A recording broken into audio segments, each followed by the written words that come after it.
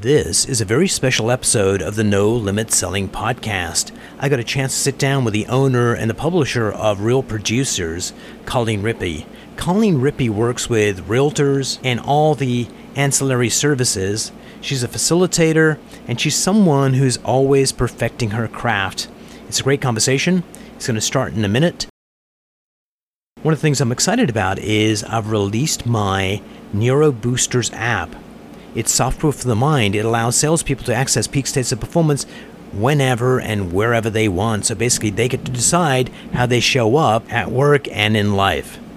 Enjoy the episode.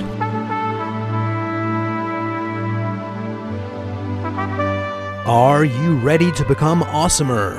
Hello, everyone. This is Umar Hamid, your host, and welcome to the No Limit Selling Podcast, where industry leaders share their tips, strategies, and advice on how to make you better, stronger, faster. Get ready for another episode. The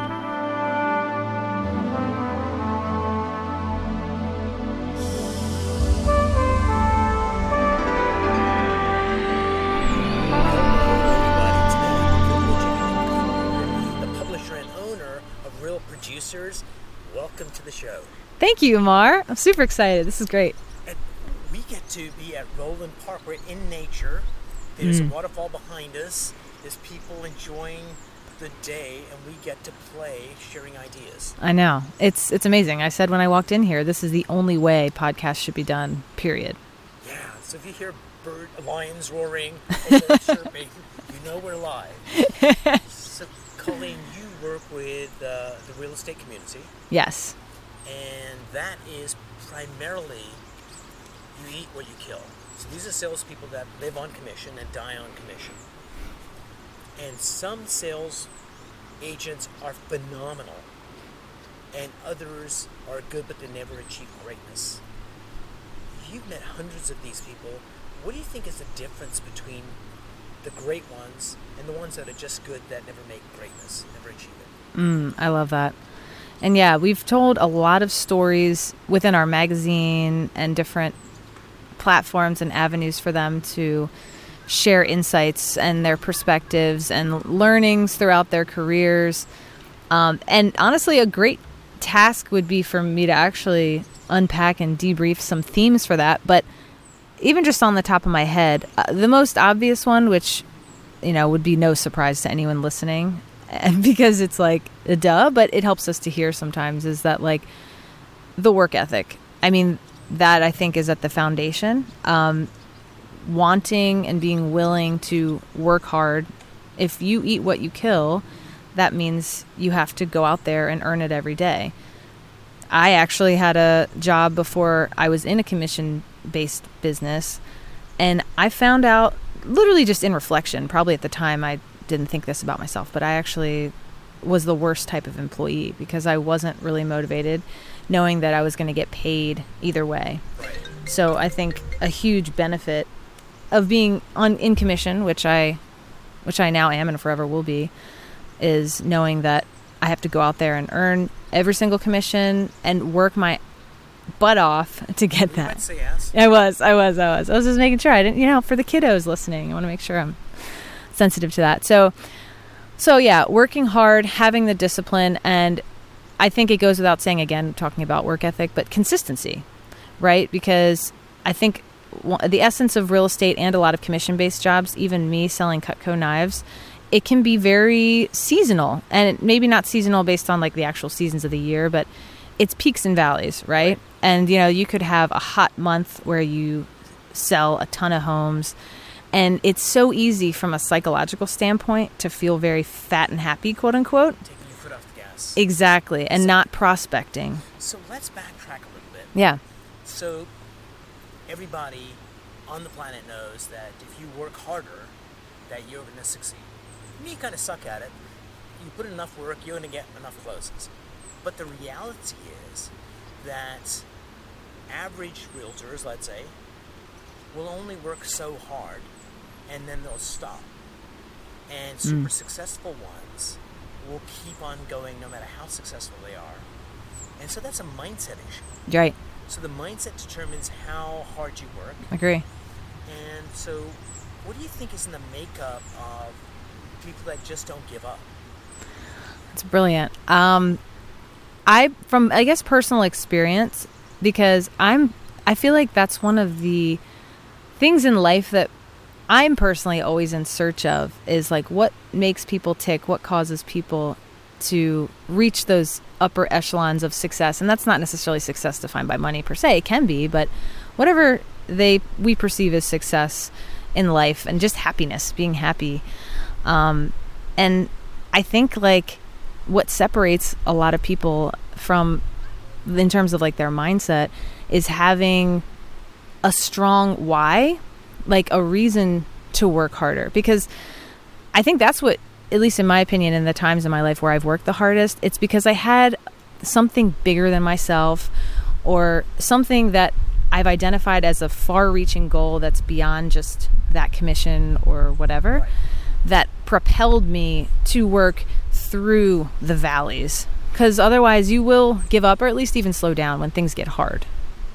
Absolutely. I think having that reason to keep on going, but that why reason, it's almost become a cliche. Yeah. Because people go through an exercise, I know my why now, and you're still not going to do anything. Yeah. Because it's beyond that, and it's not so much one of those, it's almost like fashionable to have like a why, yeah, and then there's a true you. Because I think there's 3 versions of who we are. There's a version we show the outside world. Look at me, I'm a hard worker, I'm pretty, I'm amazing. And then we have this internal version of ourselves, this is who I think I am. And then we have the actual us. And I think most people never figure out the actual us. And a lot of people that achieve greatness, I think, get closer to who they actually are. And that gives them that foundation and that strength to keep on going. Because if you know who you are and what your purpose is, I think that's a true why, as opposed to what sounds cool or fashionable. Right. Like, oh, I want to buy a house, so I'm going to work really hard to, because that used to be like, that was something I was taught in Cutco. They're like, have a strong why. And like you said, it's so cliche. I've heard it over and over again. And it's not that, buying a house or having a goal, an income goal to buy something isn't motivating, but that's still temporary, right? Because then when you buy the house, then what? Then it's like, well, I need a better house. Yeah. Or I need a better car, or I need a better spouse. Mm-hmm. If I had a more supportive, sexy spouse, then that would change everything. Right. Except you. Yeah. Yeah. At least for myself, because I'm on this journey too, and by no means arrived or feel like I'm always in total alignment. It's a constant evolution that I'm trying to identify within myself. But I feel like, at least at this point in my life, I'm starting to figure out and unearth what my true passions are. And like you said, like doing some level of self-reflection to then have a level of self-awareness, to know who I am, what I'm about, what brings me joy, and just to do more of that. Because I'm really only recently, within the last year, realized that another cliche is true, that money isn't happiness. And that's something that if anyone said, is this true? In the past, I would have been like, of course it's not true, whatever. But talk is cheap, because I was living a life that was still propelling me towards some vision of, oh, when I achieve this much wealth or status or influence, then I'll be happy. But I found myself not happier when I kept getting to new levels. And that's when I really had to take a step back and be like, what do I actually want out of this life? And most people never ever take the time to do that. Yeah. Or it's just a fleeting thought and they kind of give a cliche answer. But I was just working with someone else. This is more like a one-on-one session yesterday at another park I like going to. And so if you're going to do like a therapeutic session, why not do it in nature? Right. And so for this person, it was helping them uncover their purpose in life, which they uncovered. And then it was like their deepest values and criteria in every aspect of their life. So they got a chance to get, this is what I want in my marriage, in my work, in my relationship with my maker, with myself, physically. And just knowing that gives you the foundation you need to move forward. Totally. Most people never know what that is. Yeah. So going back to sales, because this is the No Limit Selling podcast, is you've reached different levels of performance. What was a really valuable lesson that you learned along the way that served you really well? The first thing that pops in my mind is a lesson I learned in through selling Cutco, and that was for years. When I started selling Cutco, because I sold Cutco for like a decade, believe it or not. And what they teach in Cutco, I'm not going to say it's wrong, because I have to say, like, Cutco has some of the best foundational training of sales reps, and some of the greatest salespeople I know, whether it's real estate or loan officers or people I admire like Hal Elrod, who've written best-selling books, and thought leaders. A lot of them actually started in Cutco. But something that they teach in training is, follow the manual and show the client the options, and make sure you show them all the options, and make sure you start with the biggest option and then you drop down. And I'm not saying that's wrong, because it worked really well. Like, you start with the giant $2,000 set, and if you had jumped from there and started with a smaller option, they would have never known the bigger one existed, and you're prejudging them and assuming maybe they wouldn't buy anything, or buy that, and then you would kind of then sell them something smaller. But so while I'm not necessarily saying that's not true, because there's elements of that I still use today, because I think that's a foundational training or foundational sales piece. But something that I learned through doing that, I had to finally reconcile within myself that through a lot of reflection and like number of years, realizing that I was kind of more of a push saleswoman than like a magnetic pull saleswoman, where to me, rather than, and it kind of applies in a number of different ways, but rather than like pushing different options on people, and that was just one example of it, like how I dropped down, basically flipping it and being more inquisitive. And this is kind of, I think, the new age way of selling. I think we've seen an evolution in how sales are done. Honestly, it's not like the used car salesman, push, pressure. It's basically high pressure is what I'm saying. I used to be very high pressure, and it actually worked, but I had... Nice. That's actually a lot of pressure. Yeah, exactly, yeah. Yeah, I'd opened... from the start, they were scared. But yeah, it was... I did, and it was very subtle pressure. Like, but I had some cancellations because of that. The data actually showed, like, if they canceled soon after, that's a sign. They weren't totally comfortable. But I was competitive, and I wanted to sell the most, and I wanted the recognition. I wanted all the things that came along with being the top person in my office and in the whole country. So that's how I was. But then I soon learned that I'd have more long-term success when I flipped it from being a transactional salesperson to a relationship salesperson, which along with that came a more approach of asking questions, listening to the client, getting way more information on the front end before I would even show them options. And then I may not sell something huge in a situation, but I would gain their trust, and I'd leave with a sale that day rather than probably nothing. Yeah, that stuck, or a yes that turned to a no. Exactly. Brilliant. What's always interesting is sometimes we learn something that's useful, and then we come back to it later on and we realize how much more powerful it really was. Like, you kind of get this, because you've changed, you appreciate that technique a lot more. Yeah. And so it's always paying attention to what we're doing is one of the marks of great salespeople, is being fully present and seeing what's going on. Totally. Yeah. That's exactly how I feel about when I was selling Cutco. Like, for a number of years, because I started when I was 20. Right. So I was still young, impressionable, just kind of doing what they told me to do. And then you start to learn just through experience, like, not only what actually works, because, you want to sell, you want to make money, but then I feel like I gained a level of empathy working with people. And it wasn't like they were just a number to me. It was like I wanted to actually do right by them for the sake of it, which ultimately also ends up putting more money in our pockets. So it's a win-win. Let's build a relationship, and it's the realtor's going to keep on selling homes, so why not do that? Yeah, exactly. It's the same in real estate. And the ones who, that's another, to your original question, like what separates the greatness, I think what I just said is a huge factor. The ones who are super successful truly treat this, not all talk, because everybody would say they're in the business of building relationships, but actually taking the steps to make that a reality. loving on your clients, not just at the closing table when you're getting paid, not even just, I mean, one step even just beyond 90% is even doing something a year later, like keeping in touch with them, sending them a gift in their 1-year anniversary. I mean, there's so many things they can do, and this applies to any business, but in real estate, in this example, like sending your clients gifts and being proactive about showing them that you love and appreciate them. So let me ask you a question.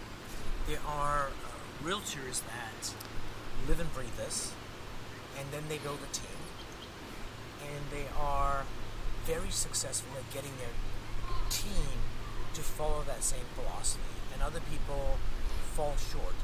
Who's someone that comes to mind that did a really good transition from being a solo person, and then they built a team that basically has that same feel and caring and connection with their clients? Wow, that's a great question. I'm going through like my mental Rolodex because there's so many, and probably people are going to be listening to this and like, why didn't you say me? I'm editing out some of these people. Yeah, exactly. Well, somebody that actually we both know, and he's on my mind because I just actually got an amazing connection referral from him by email today, Mike Schiff. And I know every team has some level of turnover, so I don't necessarily think that's, I don't even know to what degree they've had turnover, but still, from what I've perceived, both him and Jen and the culture that they've created in their team, it sticks. And I watch their Instagram stories. I don't know how much you follow, what they're up to. From talking to them and watching that, like, you can just get a vibe that they get it done. They get business done, and that's the priority, but they also have so much fun together. Like, just playing different games together and doing activities together outside of business, like getting together. It's a family. Yeah. So I think modeling that within their own organization, it just has this inherent teaching within it that's how you also treat your clients, and they model it with themselves, and then they go out and they do it. And I saw them do client appreciation events all together. And so like they can all participate in it with their clients and bring them all. It's like this giant team appreciation. And it's things like that, like the teams that come to mind are ones that I'm thinking that, like Annie Balser-Zach, she has an amazing team culture, and it's mostly women, except I think her husband. But the guy in the background in the pictures, I think I've seen pictures of the team. But yeah, it's a bunch of badass girls or women, not girls, but they're killing it. And everybody that I can think of, like, they have an amazing team culture, but they also have learned and started to condition to love on their clients in a variety of ways. Hosting events, it's hard now with COVID going on, but bringing people together face to face, which again builds long-term relationships. Absolutely, and I think that's one of the marks of a great leader is, how do you inspire people to let go of their own limitations and go on the ride, and how do you influence them in a way that they maintain those customer relationships, all the things that made the company successful. How do they put it in the hearts and minds of their administrators to their agents? Yeah. I mean, it's not something that's necessarily easy to do, which is why I think the majority of agents out there have a hard time making that transition and building a team. I mean, for a number of different reasons. And some of them don't really want to manage people. They just want to worry about their own business. Right. It's kind of interesting. I saw this show a long time ago. It was about founders of great companies, the ones that got to a certain level and continued doing what they were doing, but they hired someone to take over the business. And so one of the companies, there was a spreadsheet company called Lotus 123 that was like around a long time ago. And they were like the 800-pound gorilla. And the founder finally said, hey, I want to be in engineering, coding. So I'm going to hire a professional CEO to run the company and do all that stuff, and I'm going to just go play where I want to play because I'm holding the company back and I'm not having fun being the leader. And it's so interesting, the people that were confident and comfortable enough to go, hey, I'm a creative. I'm not like a guy that runs this kind of thing, so why force myself to do it? That's brilliant. And there were other people that were holding the company back by just, I'm the boss, I'm doing everything, and and off I go. I feel like that's probably the more common reaction because it takes a humility to do that, Yeah. especially when it's your baby if you built it from the ground up. What is one area that you're working on to make Colleen 2.0 emerge? Like, is there one area that you're trying to get better at? The main focus for me right now, which kind of detracts from business, I can talk about a business one if that was your No, goal go or to just the anything. personal one, wherever. My relationship with my wife, Jill. And that has a ripple effect to really all my relationships because that's the most important one. And there's so much I could say because, I'm one that's I'm all about therapy and unpacking things. Like we've been doing Zoom couples therapy during COVID, and that's been a game changer and really amazing. But I've noticed over the years, and I've had to really come face to face with the fact that I treat like my business relationships and clients sometimes better than my wife or people that don't know me as well, or that it's almost like you take your closest relationships for granted. Yeah, it's you hurt the ones you love. Yeah. And here's why I think that happens. Yeah. 'Cause you're bad. No, that's not the reason at all. So I'm bad. Remember I talked about those three faces? Yeah. The one we show the outside world, Yeah. who we think we are and who we actually are. I think because we're in loving relationships, we show our loved ones the person who we actually are. And the people that are strangers, we show them the version of ourselves that we want them to see. Yes. And so it sounds like a bad thing, and it is. But what's really happening is because we trust and love the people we care about, we do not feel the need to Put on that face. put on that face and kind of like bamboozle them. Yeah. And the unintended consequence is that we treat them badly. Yeah. And when we get down to that thing I was talking about, knowing who you are, like the person I was leading yesterday, one of the things to kind of demonstrate, so in your marriage, what is, important, what has to be there in order for you to be fulfilled. And for this person, it was like attraction, it was connection, it was humor, and there was another 5 or 6 values that were really important. So then it was like, okay, attraction, how will you know you have attraction? People never take that step. What would you be able to see, hear, or physically touch? And she said, well, there'd be lots of touching. There'd be a lot of initiating from me and my husband, Becky, and we would share common values. And there was a list of things that, if that was happening, she would know that we have this attraction. What a gift it would be for her husband, which is probably reading it today, kind of going, so that's how you feel attraction. I can do that. Yeah. This last one I can't do because that doesn't suit me, and then we can have a discussion about it. And then it's like, I love you anyway. It's like when you don't know what that is, it's like buying that new car and not being satisfied, we talked about earlier. Or I've got the new house, and now, is that all there is? Yeah. And in marriage, the same thing. It's like if you don't articulate, think about what's important to you and what the criteria is, and share it with your spouse and have them share theirs with you, and all of a sudden you realize, oh, and this thing that you're calling X, I'm calling Y, and we think we're missing, but we're talking about the same thing. Wow. And all these arguments that got started when we were fighting about the same freaking thing, people kind of go, I can't believe I did that.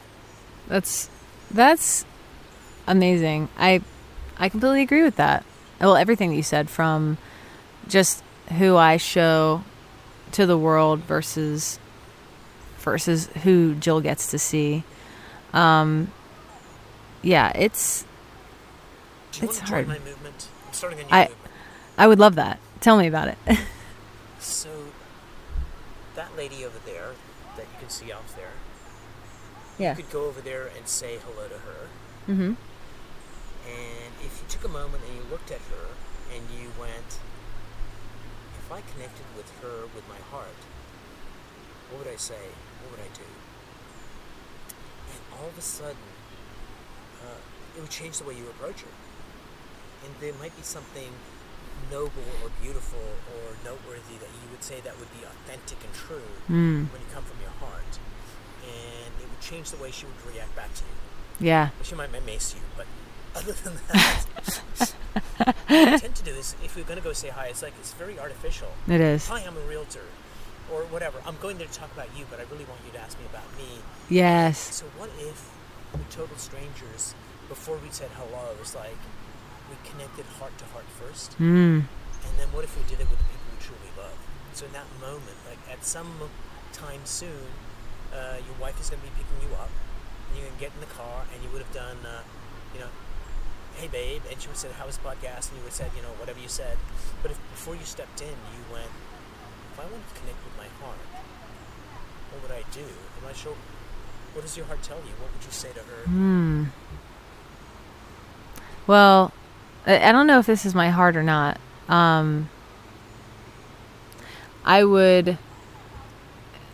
initial reaction is to ask her about whatever she just did and be genuinely interested. Nice. Which, again, I know that's not like mushy from the heart stuff. Which is fine. But it's only because I know that just based on what we've been uncovering, like one of the biggest issues that I'm trying to improve on, at least something that I struggle with, is being fully present, fully listening, letting her finish, and I tend to unintentionally kind of dominate the conversation. And even if she is talking, I'm either looking at my phone or somehow I flip it and make it about me, like, and just being real. So but even if I just had a second to pause and go in the car with that intention, that's already a game changer, because otherwise I just wouldn't have the presence of mind to consciously do that. Thank you for sharing that. And I think that kind of ties up what we were talking about. So when you show up in an authentic way in sales and leadership in life, it changes the entire system. Yeah. And people that are truly great at sales are self-possessed. And the reason they can keep on going is because they're true to themselves as opposed to who they think other people want them to be. Yeah. Yeah. Nailed it. Colleen, thank you so much for sitting down with me. This was great. Let's do it again. If you enjoyed this episode, please go to iTunes and leave a 5-star rating. And if you're looking for more tools, go to my website at nolimitselling.com. I've got a free mind training course there that's going to teach you some insights from the world of neuro-linguistic programming, and that is the fastest way to get better results.